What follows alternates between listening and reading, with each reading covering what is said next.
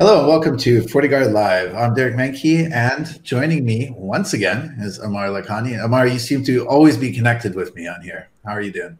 I'm doing well. How are you doing, sir? I'm doing great.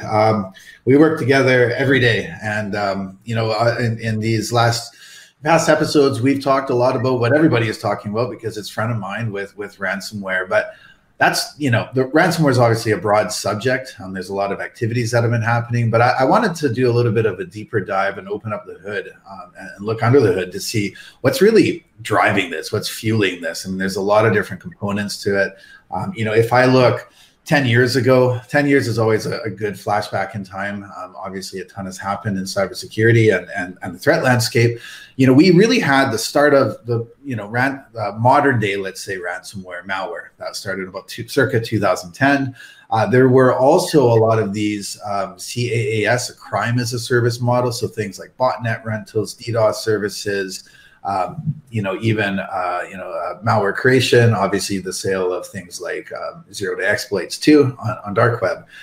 I think that marketplace is still very much there, but it's expanded into a whole bunch of new, let's say, a la carte options today, right? Yeah, absolutely. I mean, we've always had people like running malware, trying to exploit people, trying to like make money.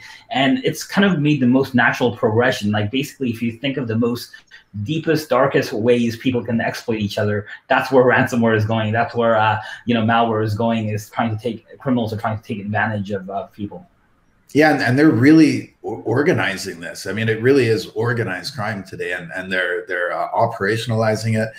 They're creating models, reward programs. Again, back in the day, 10 years ago, these were these PPIs, we called them, pay per install, because it was very much an infrastructure game.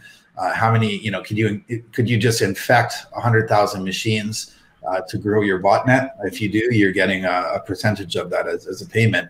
But then came the PPP, the pay per purchase. So are you infecting a machine, and is the victim actually paying for a solution, i.e. a decryption tool or back then it was a fake antivirus software solutions.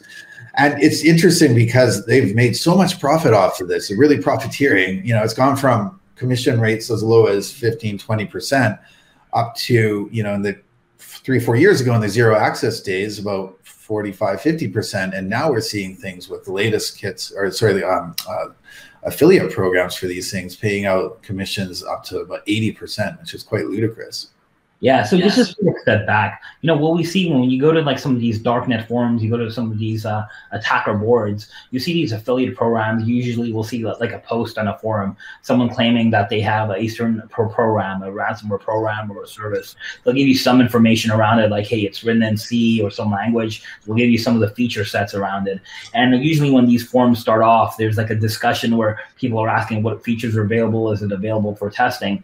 And once it comes out of that initial phase, what we normally see is the program, the creators, the threat actors that actually create the program, they're asking for some sort of payment or service. In many cases, it's a deposit, and it's a really hefty deposit. I've seen it as high as almost $400,000 on some of the advanced stuff. Obviously, there's a lot of like just script kiddies out there that's very, very cheap out there as well. So you can have things for $10 to $15 to $2,500 as well. But the more complicated stuff is very expensive. And they just don't allow you to become an affiliate. They don't say, okay, we're going to take your money and run ransomware. You have to like prove that you've worked with other criminal services, that you've had payouts. They want to actually see that. They want to see like Bitcoin addresses and see that, hey, if I'm going to take you in as a customer, if I'm going to work with you as a partner, I actually want to see that you're going to make me money as well. Yeah, very much just like crime in the physical world, right? It's the trusted underground networks, right? Meet up at the back of the bar, in this case, on the dark web or other forums. And I think it's, what's happening is what we talked about, the CAS model, the crime as a service model. All of those things that existed before have grown. Again, you want to rent a botnet for horsepower to use it for a DDoS attack, or pay somebody to write some code for you, or rent a phishing spam botnet to do phishing campaigns. All of that still exists, but what's really prolific and what everybody is really, it's been around for a while now. It's just risen to global fame, I would say, notoriously now, are these RAS models, so ransom as a service. And what I think what a lot of people are confused about is that this isn't just one ransomware campaign associated with a name like Ryuk or TrickBot or Motet or DarkSide. That yes, they're malware families, but oftentimes you see, as you say, when somebody signs up to this, they're paying, they're getting their skin in the game, but they're also getting that partnership where they're actually getting the actual kit and component. How do you compile this? How do you make it customized for your own version, your own variant of that attack? So it's not just a monolithic campaign that's running, right? Yeah, so one of the things that what the affiliates are doing when they're coming in working with a threat actor is they're providing them normally some reconnaissance on their target corporations or target organizations, and they're bringing in really specific information, like exactly what type of security vendors an organization may be using, email addresses, people to target, subjects that may work in phishing emails. So they're bringing in a lot of information, the affiliates are. And you're right, they're absolutely, it may be the same base code a lot of times, it may be the same base package of an attack, but it is being customized to bypass specific defenses for a very specific organization. And I think that's the difference. We're not seeing those widespread spray campaigns anymore where we're targeting everyone. We're targeting very specific organizations that have a lot of value on them. Yeah, I couldn't agree more. Absolutely, especially that in the last 2 years, it's been a major shift. Certainly in the last year, in 2020 was a banner year, but the last 2 years running has been a major shift, and obviously is continuing at a furious pace. And let's talk about the money. I mean, it's no secret cybercrime is a lucrative industry. If you look at these affiliate programs, so these are the actual cash cows, right, that are paying out those commissions when they have a trusted affiliate or partner on board. They're massive, right? I mean, like if we look back to NetWalker in Q1 earlier this year, there was an indictment against one affiliate of that program. And in the indictment charge, it was alleged that they had made just under $28 million US, one affiliate, pure commission rates. If you look at the big programs like DarkSide as an example, it's about the $100 million plus mark and counting for the actual payouts to affiliates tracked through crypto platforms. Some of the larger ones, as we know, these large ransomware gangs can run in the billions of dollars. And so the profits are just huge, but it's because of what you just said, right? They're going after the big fish, and some of these ransom attacks can be in the tune of, in terms of damages, $40-50 million plus. We've seen that. Yeah, I do personally start thinking, because of the kind of the explosion against cryptocurrency, it taking up in value. Obviously, it's always volatile, and it's been volatile, like even extremely so for the last week or so. It's kind of funny. You can listen to this video probably anytime, and that statement's always going to be true on how volatile cryptocurrency is. But at the same time, I do believe the explosion and kind of the mainstream adoption of cryptocurrency is becoming a motivator for these threat actors to go after and actually get more aggressive with their ransomware, and even more bolder in some of their ransom prices and their claims, and just how they operate.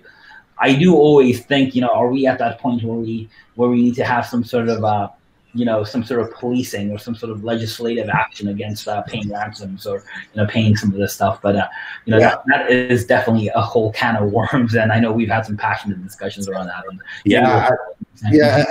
Absolutely, and we're very active in the industry. So we're working with the Cyber Threat Alliance, with the World Economic Forum, Ransomware Task Force, a lot of great minds in the industry getting together to actually see how we can tackle that problem, because it's a behemoth. It's huge, right? And there's a lot of challenges and complexities underneath that. So let's talk DarkSide. This has obviously been a front and center recently, and going back to everything we just talked about, we have to be clear that DarkSide is not just one operation. Again, this is the ransomware malware family, and there's different variations of these attacks, right? There's different targets, different people running it, again, at the affiliate level. And it's very interesting because we just released unique research from FortiGuard Labs talking about one of those variants, right? So it's not just the entire campaign running, but it goes to show you how much customization. You were just talking about that customization, how much that can be done, right? Because in our research, we saw some very interesting things. We saw in this variant capabilities to look for unmounted shares of networks, as an example, is clever enough to identify those, to actually be able to remount them and infect those, because it was just a simple security measure that some organizations were taking to combat ransomware, right? And essentially try to quarantine their network shares so that data couldn't be ransomed on those shares. Yeah, absolutely. So just to make it clear, we do believe this is the DarkSide ransomware. We don't believe this is related to the Colonial Pipeline attack, but at the same time, as more information comes around what DarkSide did, we have more kind of data points that we can look at and kind of associate to a particular threat actor. And as you said, one of the most common ways that you combat ransomware is through backups, through offline systems. And there's a lot of ways to do that. That's actually much more difficult to do in a very large organizations than it sounds like. So there's techniques such as doing unmounting drives and having offline drives. And this particular ransomware looked for that. It's actually a very simple technique, but it's kind of genius if you think about it, is because you're really going after your headquarters, like what you hold dear, and like your most prized possessions, when you feel like you've done everything you need to do to protect that. Yeah, and this was another great example of partnership. This research actually stemmed from our the Cyber Threat Alliance and the FBI Flash Alert. So it was a great collaborative action of when this was breaking, how can we get the facts? How can we apply our own threat intelligence to that and get it out the door? So it was a great, end-to-end result here. But it's just one piece of the puzzle. It is really a drop in the bucket when we talk about the global pandemic that's cybercrime. Even DarkSide itself is a relatively small malware family compared to some of these other, like Ryuk or Emotet, these big operations that we've seen growing in the past. You've been tracking it though, right, Amar, since last year?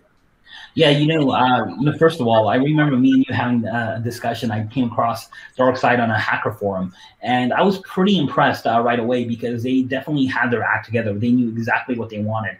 And what I mean by that is they were looking for very specific people in their affiliate program, people with experience. They were actually doing some sort of vetting and background check. Just looking at their code, when you actually downloaded some of the code and looked at it, it was actually very tightly written. Most malware, most ransomware is actually not that exciting for a researcher to analyze, especially like in a debugger or when you're doing reverse engineering. It's kind of works the same. They were actually using some extra techniques, like some checks to see what version of Windows you were using, what subversion you were using, what other programs you had. As we mentioned, whether drives were mounted or not mounted, how was it connected on the network. They were doing a lot of things that were more and more complicated to do, which definitely makes us think that the people behind that are, definitely have some skills as programmers go, and their code was pretty tight. There wasn't a lot of fluff in their code. Yeah. So it just goes to show, this is always in our world a good news, bad news situation. The bad news is obviously what's happening in terms of all the profiteering and the proliferation of cybercrime. But the good news is that there's a big spotlight being shone on this now, as you can see from our research, from exposing the tactics, and these affiliate programs as well. And so these are the building blocks we need to do to truly disrupt cybercrime. We're going to continue to work on that with our relationships, as well as our threat intelligence, and going down to the customer for protections through our security fabric too. That's always the end game: make it more expensive for cybercriminals to operate. And I know, Amar, you're on that front line every day. So thanks for that. Absolutely. You did mention a good point, is that there is much more of a spotlight on some of these threat actors, and I do feel like these threat actors are kind of going to go out, go under the radar a little bit, because their goal normally isn't to attract that much attention as they have been in the last couple of weeks. I think their goal is to really be under the radar and get paid as fast as possible. It actually makes me think some of the more visible headlines that we are seeing, and I'm not just talking about the pipeline, I'm talking about some of the other things that we are seeing. It makes me think if it was a mistake, or was it like something that an affiliate wasn't prepared for. I don't know, I'm just kind of guessing there, but I do think we're going to, regardless, I do think we're going to see a continuance of ransomware, but I do feel like we're going to have to be a little more careful and diligent about finding it, because I feel like these threat actors are going to go under the radar and not make such a splash and try and get their money even faster, and just try and stay away from some of the media and some of the flash that's out there. Yeah, and it creates a huge ripple effect, because now you're going to have a spotlight being shone on DarkSide as an example, and you're going to have affiliates saying there's too much heat on this. I'm going to try to hop to another partner, another network, another affiliate program. And I think there's a lot of shifting in that dog eat dog world. That's the dark web and cybercrime. Exactly. The criminals don't go away. They just like move around and shift around. Yeah, absolutely. All right, Amaro, always fascinating conversations. Thanks so much again for your insight. This is Derek Menke with FortiGuard Live.